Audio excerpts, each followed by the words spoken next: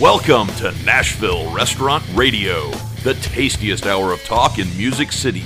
Now here's your host, Brandon Still. Hello, Music City! Welcome to Nashville Restaurant Radio. My name is Brandon Still, and it is a Wednesday Rewind. Today we're going to be talking with Chef Andrew Little of Josephine, and we're going to start doing this every Wednesday. We do a Monday show, sometimes we do a Friday show, but we're going to start doing a Wednesday show, and I'm going to play an episode from way back in the middle of the pandemic from somebody that I just really love talking to. And we had an episode with Alex Wendkos, which was a couple weeks ago, and she talked about her stint at Josephine and that it wasn't her scene. She didn't enjoy working there. And it's so funny because I'm going to play this entire episode, the intro and all, and you get to hear what I say. And one of the things I say is, if you're looking for a place to work where they absolutely care about you, go to Josephine. And it's not the environment for everybody, but it's absolutely my type of environment. I'm sure that there are people that come from my restaurants that feel like that's not their type of environment. But what they're doing there is so special. And they are doing, I've mentioned it like 20 times in the podcast, that he does game tape, where he actually films people on the line and then watches it with them. And I just think that's like the ultimate coaching. Hey, I want to help you get better. Let's all get better together. And I had dinner there with my wife a little while ago, a couple months ago, and man, was it spot on. Every single course, the service was perfect. They were safe, socially distanced, they just did everything so well. So I wanted to do this. I want you guys to all hear this episode with Andrew Little, commercial free, brought to you by What Chefs Want, Cytex, and SuperSource. Just to tell you guys, these companies, What Chefs Want was the very first company. When I came up with this idea to do the podcast, I did a couple episodes, and I talked to Monty, and he goes, brother, I love what you're doing, and we just want to be part of it. How can I help support you? And, Cytex was and SuperSource were my next two that really came on, and these guys have been with me since the beginning, and they've just been amazing partners. And they're not only sponsors of the show, but I work with all three of these companies, and I vouch for them personally. Their goal through all of this is just to help support telling these stories that you guys have, and I just love it, and I have to say thank you so much to them. This episode is brought to you, again, by What Chefs Want, SuperSource, and Cytex. You want to learn more about them, go to NashvilleRestaurantRadio.com, click the Sponsors tab, and that's it. Next week, we're going to be talking to the people behind the Eastside Bowl and Fable. So, also, this coming Thursday, we will have, hopefully Friday, we're going to have a new episode of the Music City Roundup. So everybody stay tuned for that. It's going to be a lot of fun. And this is Chef Andrew Little from April 21st, 2020.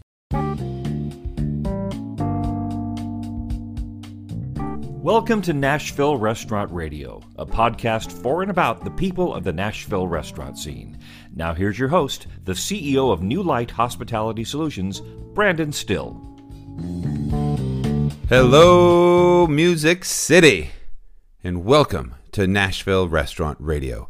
My name is Brandon Still, and I am your host, and we're going to be talking today with another chef. This chef is the chef and partner at Josephine, and his name is Chef Andrew Little, and we're going to talk about all kinds of fun stuff today. And he's just, if you like to break stuff down, if you like to think about how somebody's brain works, this is such a fun interview because he takes this to the next level. And when this thing all comes back, if you want to work for somebody who really cares about you and wants you to have a future, if you're making a list of places you may want to go check out, this may be something you want to listen to. So sit back, relax, and enjoy about 45 minutes of conversation between me and Chef Little. All right, so we are here with Chef Andy Little. He is the executive chef and partner at Josephine on 12 South. Andy, thanks for coming on Nashville Restaurant Radio today. Thanks for having me. So I'm so excited to have you here. You are a native Pennsylvanian. Yes. You love music. You played music. You played the tuba.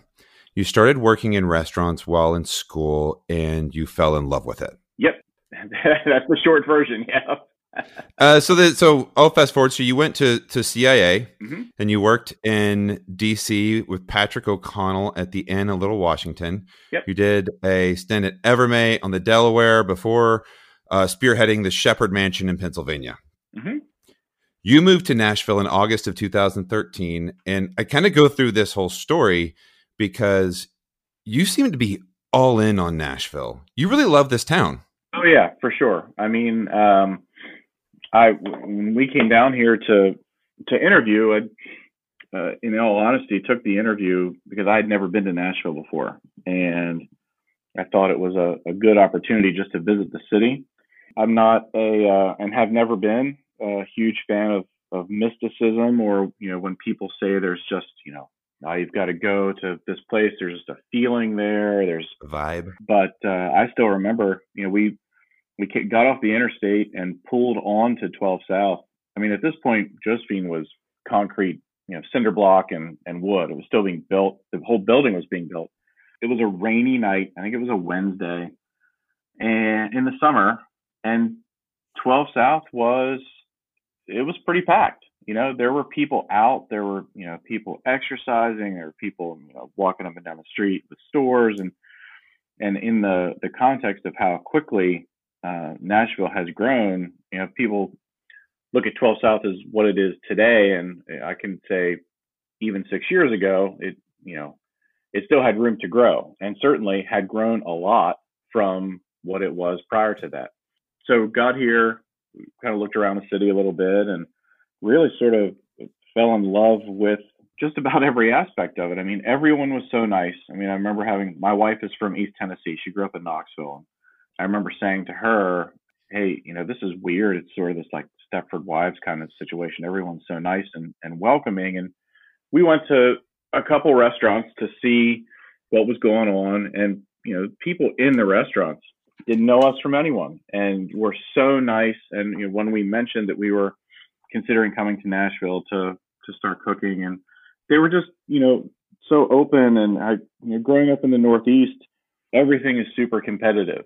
And here, there certainly was the feeling of everyone wanting to do a great job, but it was everyone wanting to do a great job to the benefit of everyone else. And that whole thing was very attractive to me. And it didn't hurt that, around that time, Josh and Eric had just gotten some really great press from Food and Wine, and, Rolf and Dollars was on the Bon Appetit list, and Husk had just opened. And there were some big time things happening in Nashville, not to mention Tandy having, been here for a bunch of years at that point, and really just, man, that food, just so incredible. So the city itself, I mean, I grew up in a very small town. So one thing that was attractive to me as well is that 15 or 20 minutes from downtown, you can be in a very rural setting. And, oh yeah, that's something that still, yesterday, I just got in my truck and went for a drive and ended up almost to Chapel Hill, not North Carolina, Chapel Hill, Tennessee. Those types of things, that ability to be able to be in a, creative, artistic metropolitan center, and then turn around and literally within minutes be in the middle of a rural setting is fantastic. So, yeah, I mean, Nashville's home. My wife and I just bought a house 2 months ago. Great timing. We have met so many great people, and it just, everything about Nashville and Middle Tennessee just feels so great to us. I moved here in 1988 and started working in the restaurant business in 1997. My first job was at J. Alexander's on Whitebridge Road, which was the original. There was only 2 J. Alexander's at that time. I've been doing it in this town for a really long time. So when people come to town who are chefs, or when you have just these people that come in, there's this weird feeling that you can get. Some people are here like, well, we're going to test out Nashville and see what it's all about before we move on to our next big thing. And everything that I've learned about you seems to be, we moved to Nashville and we're just completely immersed in everything that is Nashville. And we consider ourselves Nashvillians. We don't forget our roots, where we came from, but you guys just really seem to be the epitome of what a Nashville chef-owned restaurant looks like. You know, your wife is the general manager of Josephine. Yeah, and sommelier as well. Oh, wow. So when you come to Josephine, you're going to see us there. Yeah, and I guess to kind of circle back to your thing, this Nashville is not a stopping point for the next big thing. Nashville is the big thing, and I think that we need to, as a group of chefs and restaurateurs in the city, we need to continue to think that way. This is not a stopping point. This is, destination. This is a place to go and put down roots and really do great work, because Nashville, the Nashville dining public is very receptive to that. And that's what makes Nashville a great place to live and work, is that there are very few restrictions. If you get it right, if you buy in, if you're in the restaurant, if you're, talking to the guests, they are very open to, we have Scrapple on the menu. That's probably about all you need to know with how open people are to dining and ideas. So, this thought of it being a stopping point and on to bigger things is, it's crazy. I get agitated sometimes. That one agitates me. If that's your thing, then fine. That's not our thing. Nashville's our thing. Well, I love that about you. And thank you for that. We love having you here. And I love what you've done to the food scene just in the 12 South area. I mean, you're such a destination to go to in itself. And you've earned 2 James Beard nominations. You made semifinalists twice from Josephine. What is that like? Personally, certainly gratifying, but the result of and a way to show the intense amount of effort and hard work that the entire team goes through. It is, it's an award certainly a nomination that has chefs' names on it, but at a certain point, chefs go from being the guy who wants the ball with 2 seconds left to make the shot, to the guy who's coaching, to the guy who is teaching and mentoring other people that you're trying to show them what it's like to want the ball with 2 seconds left. So it's very much a team sport. So for me, validation for the team is probably the biggest thing for me. And your team means a ton to you. So like I said, I've followed you a bit. And one of the things I recognize about you that's similar to some chefs but different is that you're obviously very passionate. You're obviously very passionate in what you do about cooking. But being the produce background that I have, what I love is you have a respect for this thing, being a chef, and you have a respect for people that shows. And I'll give you an example. I love the way that you respect food. I read in a blog that you did for a while that if you planted a potato, where you dug a hole, you watered it, you planted the seed, and you watered it for 4 weeks every single day, and you came back and you dug that potato up, you're going to be damn sure you're going to cook it properly, because you respect what that potato is. And you take that mentality with all of your food and people. I mean, everything you do, it's a matter of respect.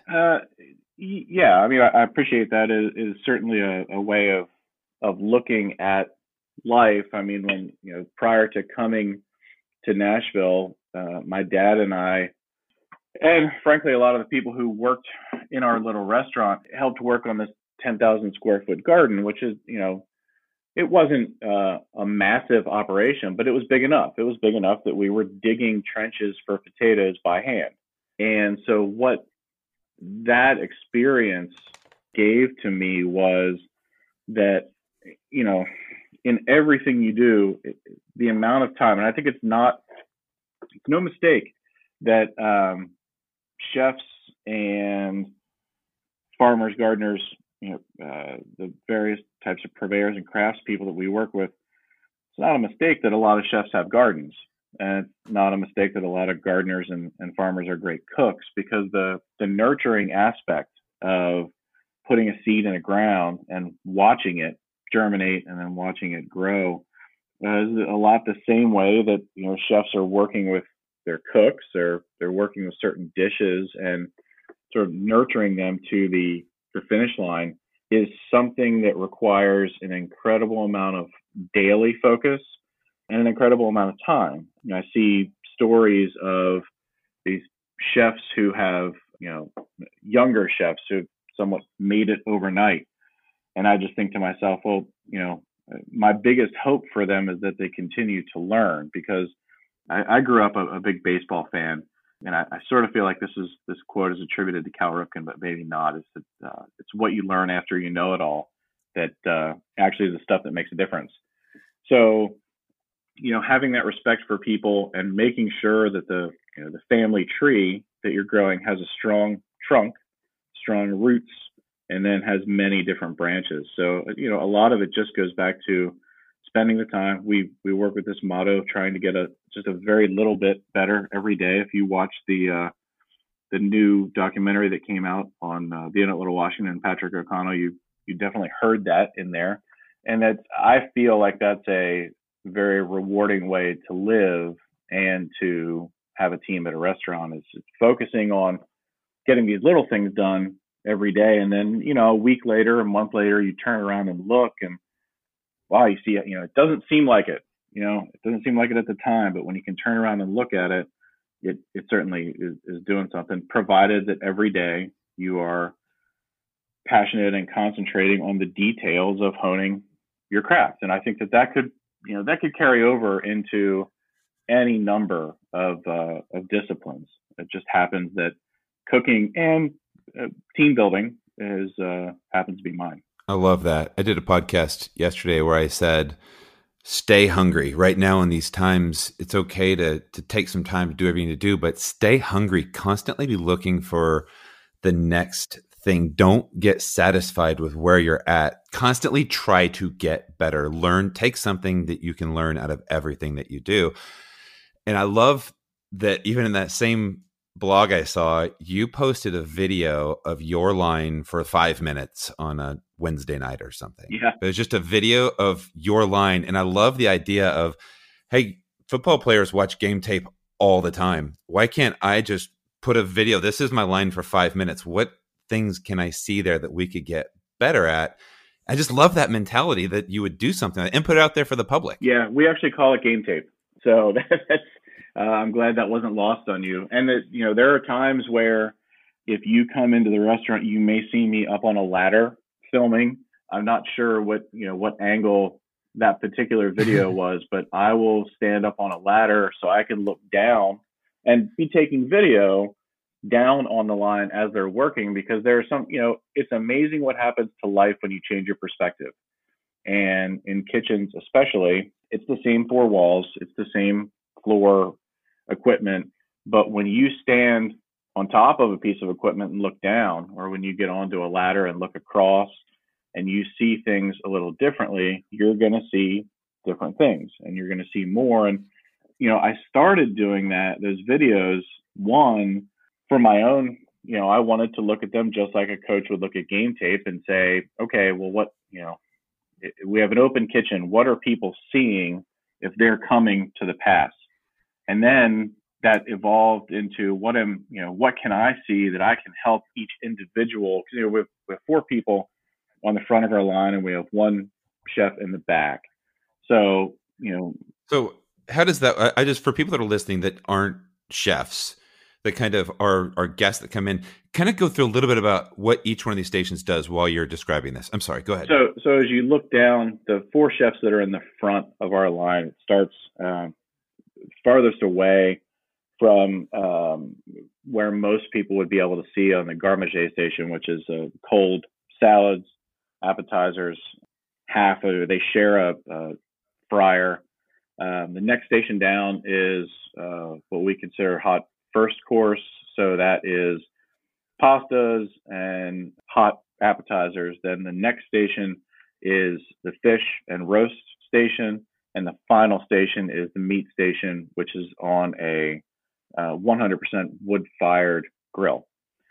The chef in the back is responsible for the cheese and also all of the desserts throughout dinner service, and also is doing bulk prep, managing stocks, doing a lot of the bulk prep during dinner service. So as I'm videoing them, if I can get behind the line and I can work with one chef on a specific technique or something that's going to make them more efficient, I'm only really able to work with 20% of the team at one time. If I can take a video and then go back and watch the video again, there may be something that I find that is applicable to the entire team. And so that's going to make every one of them better. It was just a way initially for me to be more efficient with my time. And then what it turned into was the chefs themselves actually really enjoyed being able to go back and look at it, even to the point we never did this, but we had considered installing a GoPro and just turning it on every service so that we would have a library of things to go back and look at. And then, the other thing too is when you're dealing with the minutia of let's try and do this one little thing better, and then tomorrow we're going to do another little thing better. It's fun to look back at last month's video and say, man, look how far I've come. Because the reality of all of what we're talking about here is no one who is just going and punching a clock cares about any of this. It is something that you have to be passionate about the progress of your career to care about a crazy chef who's up on a ladder filming. You're going to go through an 8-hour day. And then when that 8-hour day is over, you're going to take the time to go back and watch a video of yourself with other people or a chef who is being very critical of what you're doing. I mean, think about the mentality that requires. That's pretty special stuff. That is top level athlete kind of stuff. I was thinking the Jordan documentary last night. Sure. I love that, by the way.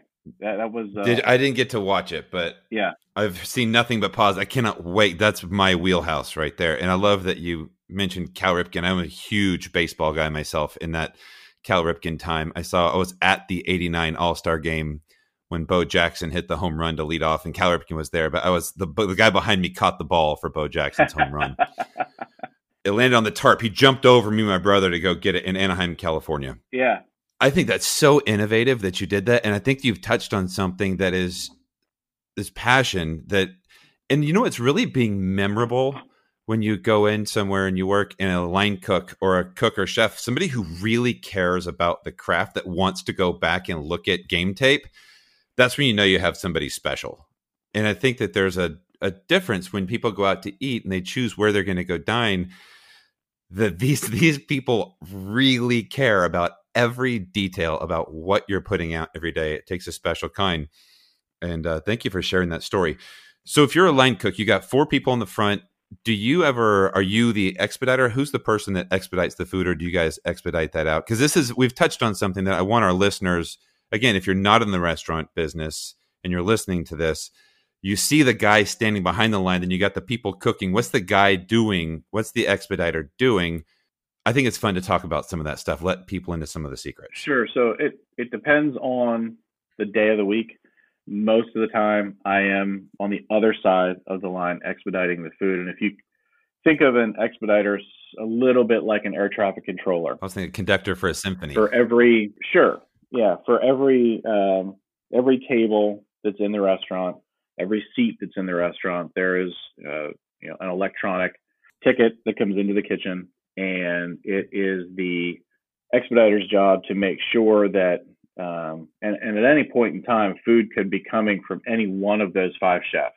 So it's the expediter's job to make sure that those 5 chefs are all putting up the food for that table at the same time. I don't want to interrupt you, but if you're listening out there and you've had a 4-top or a 6-top, that's what we call you if you're 4 people, 5 people, whatever it might be. If Jan orders a salad and Ed orders a medium well burger and a well done steak, and then somebody just wants an appetizer for their entree. You have 5 different dishes that take 5 different people to cook. One dish may take 1 minute, one dish may take 10 minutes, one dish may take 13 minutes. You don't want to make the dish that takes 2 minutes and put it in the window, then have to sit there for 12 minutes. So somebody has to make sure that all of that food comes out at the exact same time, because hot food hot, cold food cold, right? Yeah, and especially, we have gotten into this trend over the past, I don't even know when it started popping up, but your waiter will say to you, can I just bring it out to you when it's ready? Tapas. That's not this particular style. Is your meal is coursed, and regardless of what you have, if you have a cheese plate that takes less than 2 minutes to put together, that goes with a well-done steak, that steak's going to be hot and exactly the way you want it, and the cheese plate is going to come out all together, all at the same time, and present it to your table so you can all eat at the same time. I can definitely get the conducting a symphony, but a lot of times, at 8:00 on a Saturday night, I feel a little bit more like air traffic control in Atlanta. You feel like air traffic control in Atlanta. You'd like it to be like a symphony. Sure. Yeah, I mean, hopefully what people see is the symphony conductor. What I'm feeling is, something else. Speaking of feeling something else, let's jump into right now. I want to get your opinion as to what we're doing right now. And I appreciate you just kind of talking about what your restaurant does on a normal basis, because I know we're certainly not in normal times. What are your feelings on the state of the industry right now? Well, I mean, obviously we're shut down. We are not one of the places that has gone to doing curbside. Just didn't feel like it was the style of restaurant that lent itself to doing curbside and to go. And, honestly, I'm just not sure, that model as a long-term model is, that's a little scary, because one of the reasons that I got into cooking certainly was for, the craft of cooking. But I mean, you can just see based on the places that I have worked, I love the restorative nature 100% of going to a restaurant. The fact that when you leave a great restaurant, you feel better about life than you did when you entered. 100%. And that requires personal interaction. Our business is a people business in this particular sector. And so, the thought of waiters wearing masks where you can't see their inviting smile when you sit down, that makes me sad. The general interaction and the feeling that you get of going to a great restaurant, I hope that we don't lose that. I mean, I think as far as everything that's going on right now, things are happening so quickly, and everyone is pivoting so fast to just to keep it together and simply in survival mode.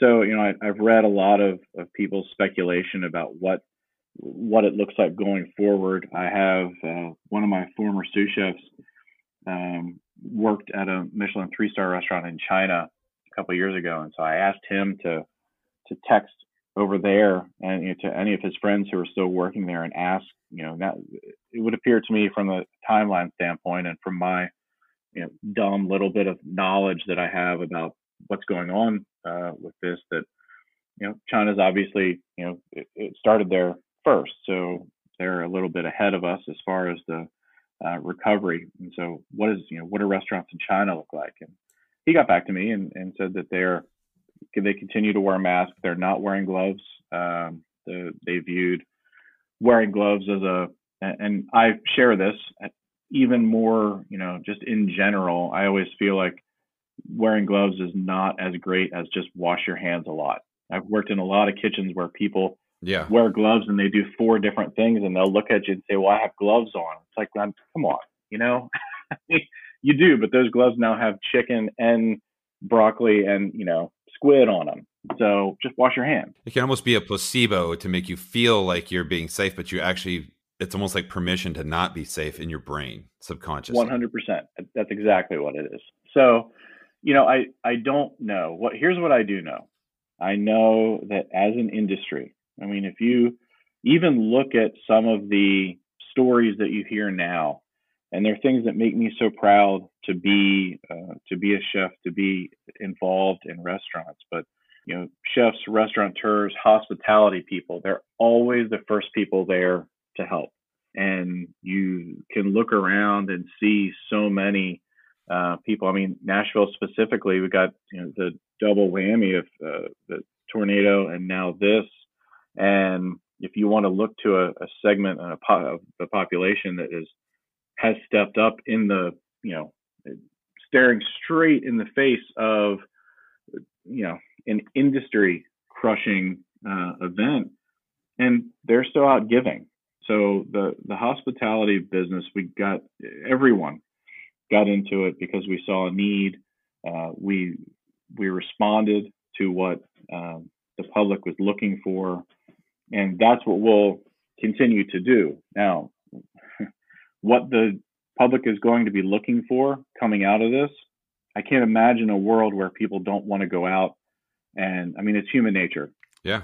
Even the most introverted introvert still likes to go out and enjoy time with people, and they like to do it in a restaurant setting. So I can't imagine a world where people don't want to go to restaurants anymore.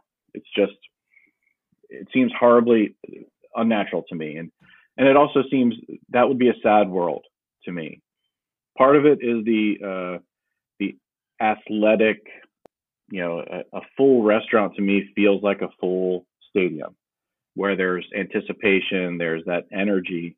And so, a little bit of it, because it's the job that we do, I tend to feed off of that. But I love standing around the corner and watching the dining room and just watching people have a great time. And, to go into Josephine now and it's, I'm scrubbing floors and organizing and cleaning, and you don't have that energy anymore. That's sad. So that's going to come back. I think so. I do kind of wonder if how people eat when they go out won't change. Even briefly, I'm an older guy, so I was cooking and working in restaurants before the whole shareable appetizer thing started to happen, and before this idea of shared small plates. When I started coming up, everyone got their own first course, everyone got their own entree, everyone got their own dessert. And I know that dates me, but frankly, coming around to the idea of shareable first courses was kind of strange to me. I'm certainly, I'm there, but I always loved the idea of, you only shared your first course begrudgingly if it was so good that somebody else at the table should have a bite, but also if it was that good, you didn't want to share it. Yeah. It was more you gave them the look of, well, why don't you just order your own, So I kind of wonder if people aren't going to be a little wary about sharing plates. That's definitely something that I think people will be more conscious of. Yeah. But the other thing too is I think that it is to try and make a game plan right now is tough.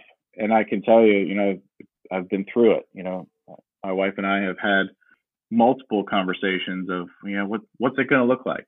And we've had a lot of conversations with friends of ours, and I don't think that anyone knows. I think if anyone does know, they're holding a winning lottery ticket, because it's going to be that amount of luck. I don't know that you can put this into an equation and it's going to spit out what it will be.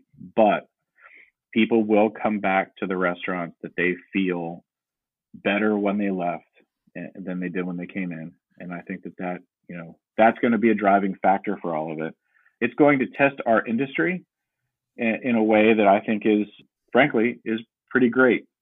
We're going to, every guest that we had prior to this, we're going to have to win them back. And I feel like that type of challenge is something that we're all up to as a business. I think that when we get through this, our country will have a vibrant hospitality sector as we did before. And it may look a little different, but it also, that could be, people aren't focusing on the positive of it could look different. Yes, it could look better. It could look great, One thing's for sure is that you've been pretty vocal about Nashville is hiring. Yeah.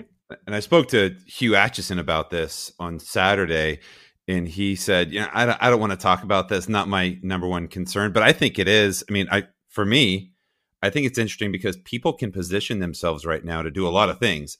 And while there's going to be some serious attrition, he said, Tom Colicchio said that a third of all restaurants are going to close because of this, which is if you have 15 million restaurant workers, that's a lot of people without jobs, and that's terrible.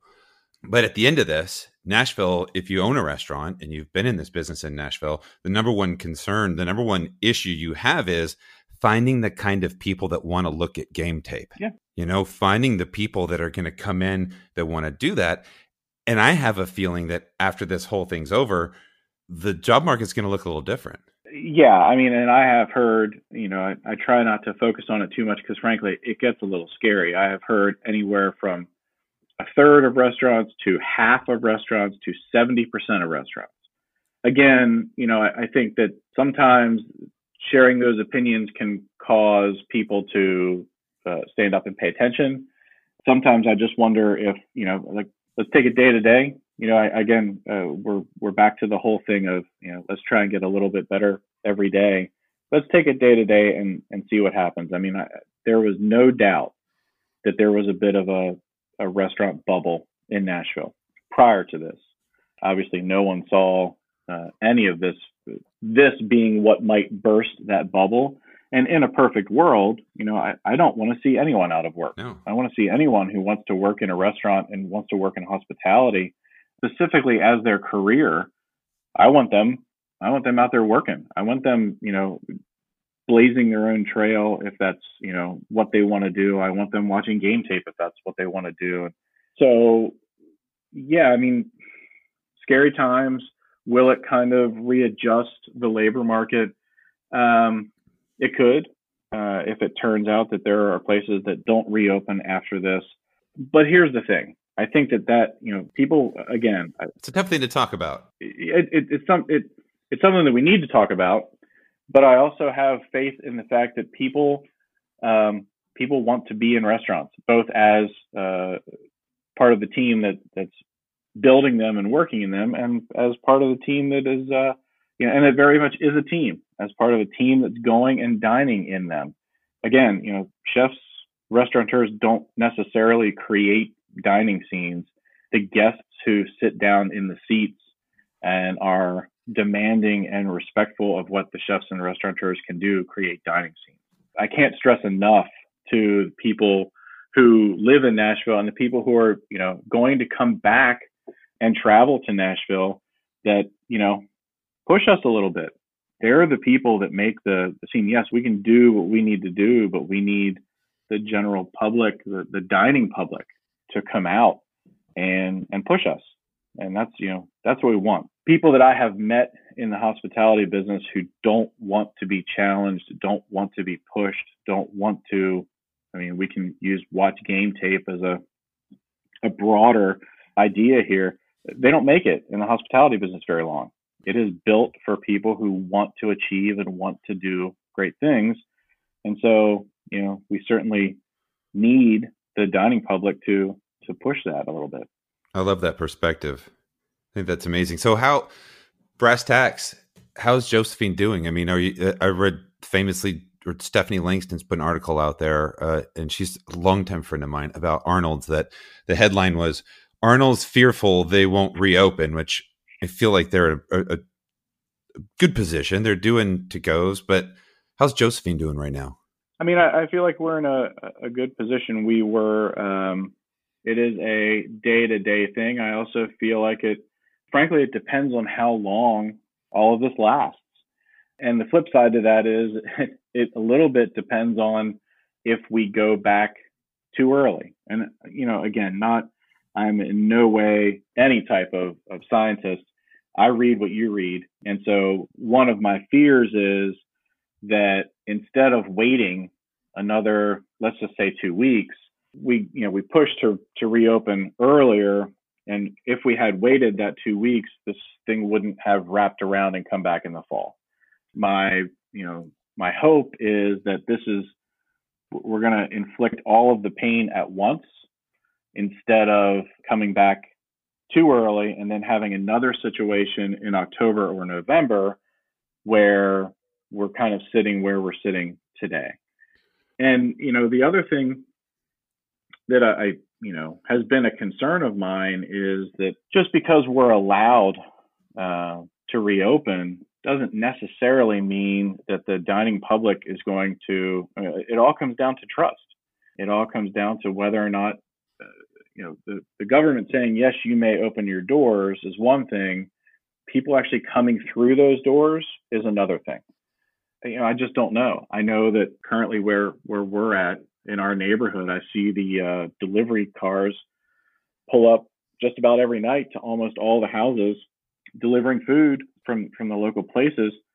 So, people are continuing to eat out just through the delivery. So, it is part of what the new normal is for restaurants like Josephine to share what are, and, as much as I'm showing game tape of the chefs while they're working, is it out of the realm of possibility for me to show game tape of what we're doing to really help? And, I'll be honest with you, I am wildly proud of how clean and organized and well kept that kitchen is. I mean, almost 7 years into it, and it looks pretty close to brand new. So, and the rest of the restaurant as well. So, do we maybe do some things that show what our organization and cleaning protocols are so that people feel and feel great about coming into the restaurant and trust us?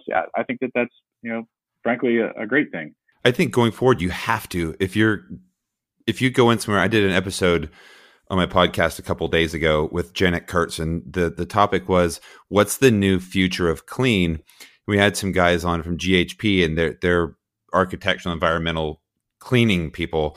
And he said, if I go to a hotel and I go to push a button on the elevator, and if I don't see any signage anywhere, it's going to allow my brain to wonder. But if I walk in and I see a sign that says, we've had this professional company come in and they clean and sanitize every single surface, we're doing X, Y, Z, and they just have a list. Now, I think we wash our hands, those type things. Yeah, we get that. But what are you doing that's like industry innovative? This is how we've cleaned. Whether or not everybody's doing it, if you have a sign up, at least I'm going to go, oh, okay. It's going to be that nice, warm fuzzy for me that's going to help me push the button on the elevator that's going to make me feel like it's not contaminated. That, and actually, if you use it in a restaurant context, if you're sitting at a table, the table beside you gets up, either consciously or subconsciously, you're watching what's happening to that table that is empty. And so being very upfront with the cleaning protocols that go into making that restaurant as clean and sanitary as possible. I mean, I think just showing people throughout a dinner service what you're doing is going to make them feel, I guess maybe safer is the word, but they're going to feel better about going out. And hopefully, because, and we all do this, we all feel this way, but you want people. Let's go back a second to one of my greatest hangups about negative reviews, and they're inevitable. I mean, you're in the service industry. If you're not able to take a shot every now and then probably in the wrong business. But sometimes the inevitable negative review that somehow those people think that you personally singled them out to have a bad night. I mean, come on, we're there because everybody who walks through that door, we want to have a special night. Now, what special is different for, different. It could be a special occasion night. It could be a birthday or anniversary. It could just be, I got out of the house on a Tuesday and I just want to sit and have a glass of wine and a cheeseburger at the bar. Still special, Yeah. And so we want people to feel great. We want them to feel safe, and we want them to really have a great feeling about going to the restaurant and a great feeling about dining in the city as a whole. The more that we can come together and show that we believe in this entire process, because we've got to get people coming to Nashville to dine and to shop and to look at the art museum and to hang out down in Lower Broadway. And so I think it's not just restaurants like Josephine. Certainly, we want to be at the forefront of it. And if people can see maybe what we're doing or what Julia's doing at Henrietta Red or Tandy's doing, and use that in the bars downtown or at, a fast food restaurant, that's going to help for sure. Well, that's exactly why I want to do the podcast, was to get all of these people's minds. It's not just these big national chefs we're watching on the Food Network. It's all the chefs in our community getting together and having a forum where they can all talk and we can all learn and we can all get better. Like I've always said, is that perspective is an amazing cure. So I'm going to move on here just for a second. You saw the news today that Shake Shack is giving back their $10 million. I did. Pretty good stuff. I was happy to see that. Yeah. I mean, here's the thing too. I'm doing my very best to have as positive an attitude about everything through this crisis. I saw that headline last night when it came out, and my first thought was, I have for the longest time been like a lot of people, been a huge admirer and fan of Danny Meyer. I've been lucky enough to meet him a couple times, and he's a leader in the industry. Yeah. So, to read the letter that they wrote made me feel good. Then to have to go on and, I think social media is a great positive and a great negative all at once. To have to go on and read people's comments about, are they really doing this because they're good people, or is it a PR stunt? All that, it's like, that I think at this point, the best thing that we can do is be as positive about stuff as possible.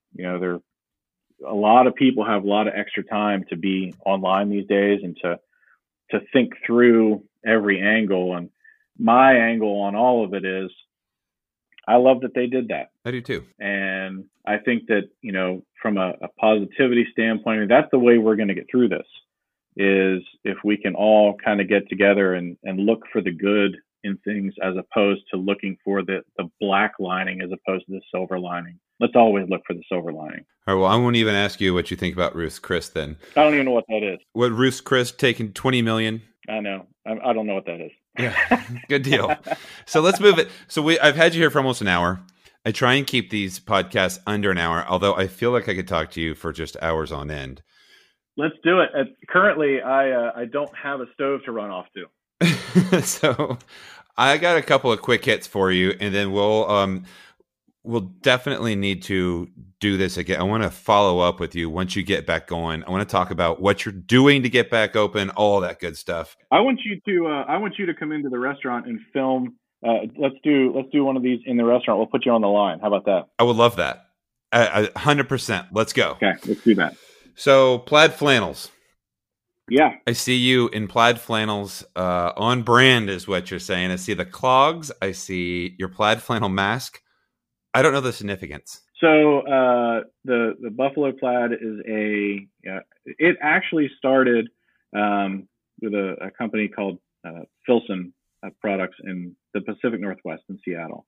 But Woolrich, which is a company from Pennsylvania, actually from Woolrich, Pennsylvania, kind of became the most famous for that particular style of flannel. And so, again, Nashville is where I live and in my hometown, but I always go back to the roots that I grew up with. And so, the Pennsylvania aspect of it certainly informs who I am in Nashville. I love that.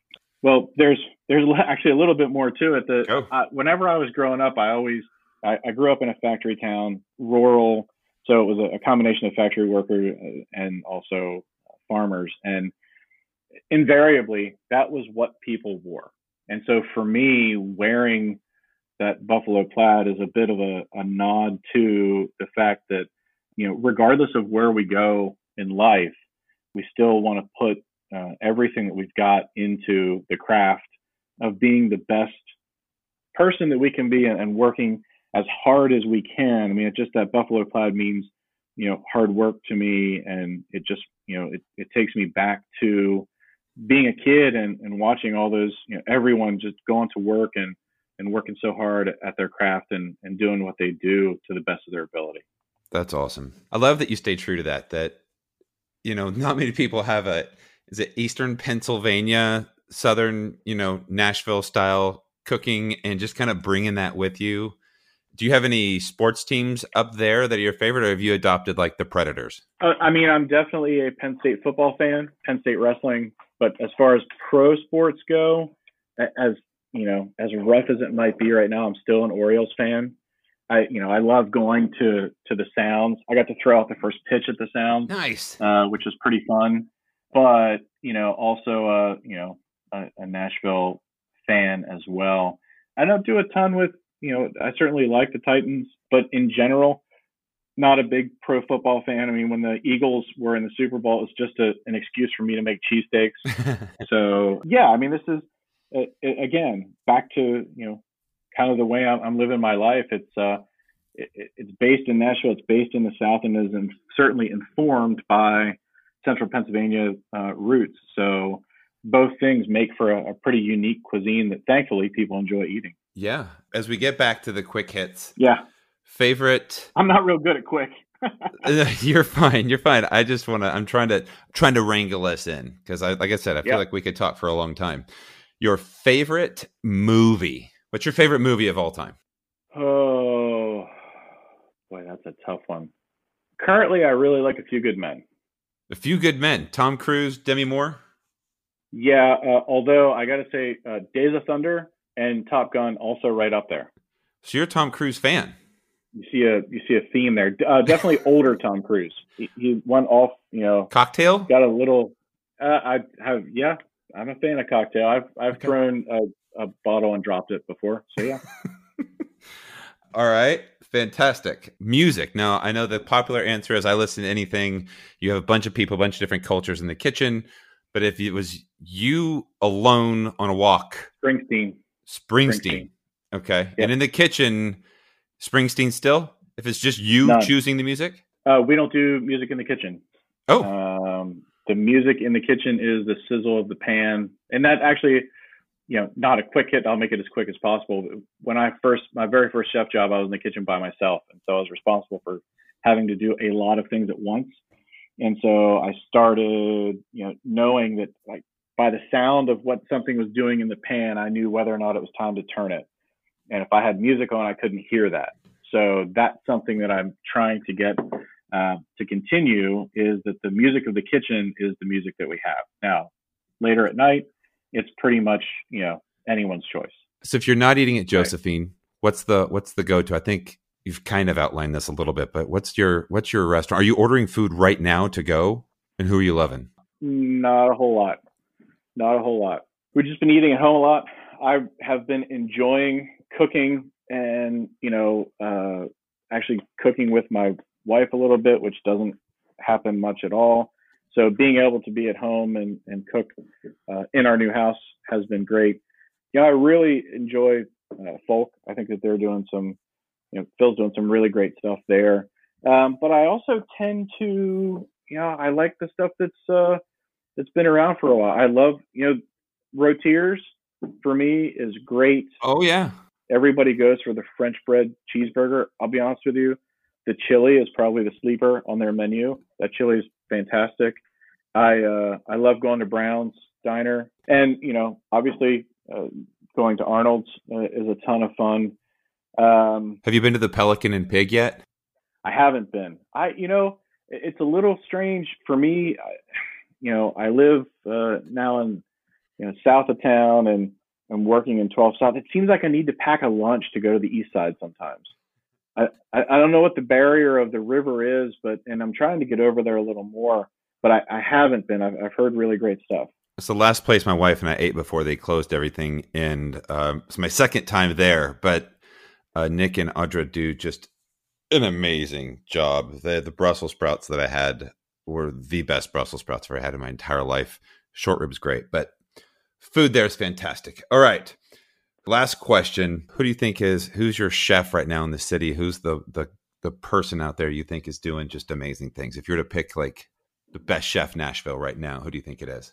I think Josh and Bastion. That's a great restaurant. The food there is, to me, the equally creative, but also soul satisfying at the same time. And I think if you're really, those are the things that I'm looking for. And a lot of times you get one, but not the other, especially with, super creative food and flavor profiles that maybe don't exist in a normal standpoint. I mean, they're really working with different flavor profiles to find something new. And when they find it, it not only is it new, but it's also super soul satisfying. And I just love, everything that he's doing there. And I think that it is, it's a great restaurant. If you can get in, go. It can be challenging to get in. So there it is. That's part of that Nashville camaraderie. Chefs love each other, the friendliness. Chef Andy Little of Josephine, thank you so much for taking the time today to spend with us here at Nashville Restaurant Radio. I have to feel like I've learned so much. I hate this time because I want to go eat there tonight. And I want to experience all these things. I cannot wait to come into the restaurant and do an episode live. I love to get behind the line. Yeah. My chops aren't that great, but I have a mad respect for everybody who does have those chops, but I'll certainly give it a shot. I'm going to hold you to that. So yeah, let's go. All right, man. Hope that you're staying well. Let's do it. All right. Thank you so much. What a just a genuine chef. So much fun taking time to speak with Chef Andy Little. Big thank you to John Still for doing post-production on this episode. He is my dad, and he's amazing. He's the editor and producer of this show. And we thank you all for stopping by. As always, we hope that you are staying safe. Love you guys. Bye.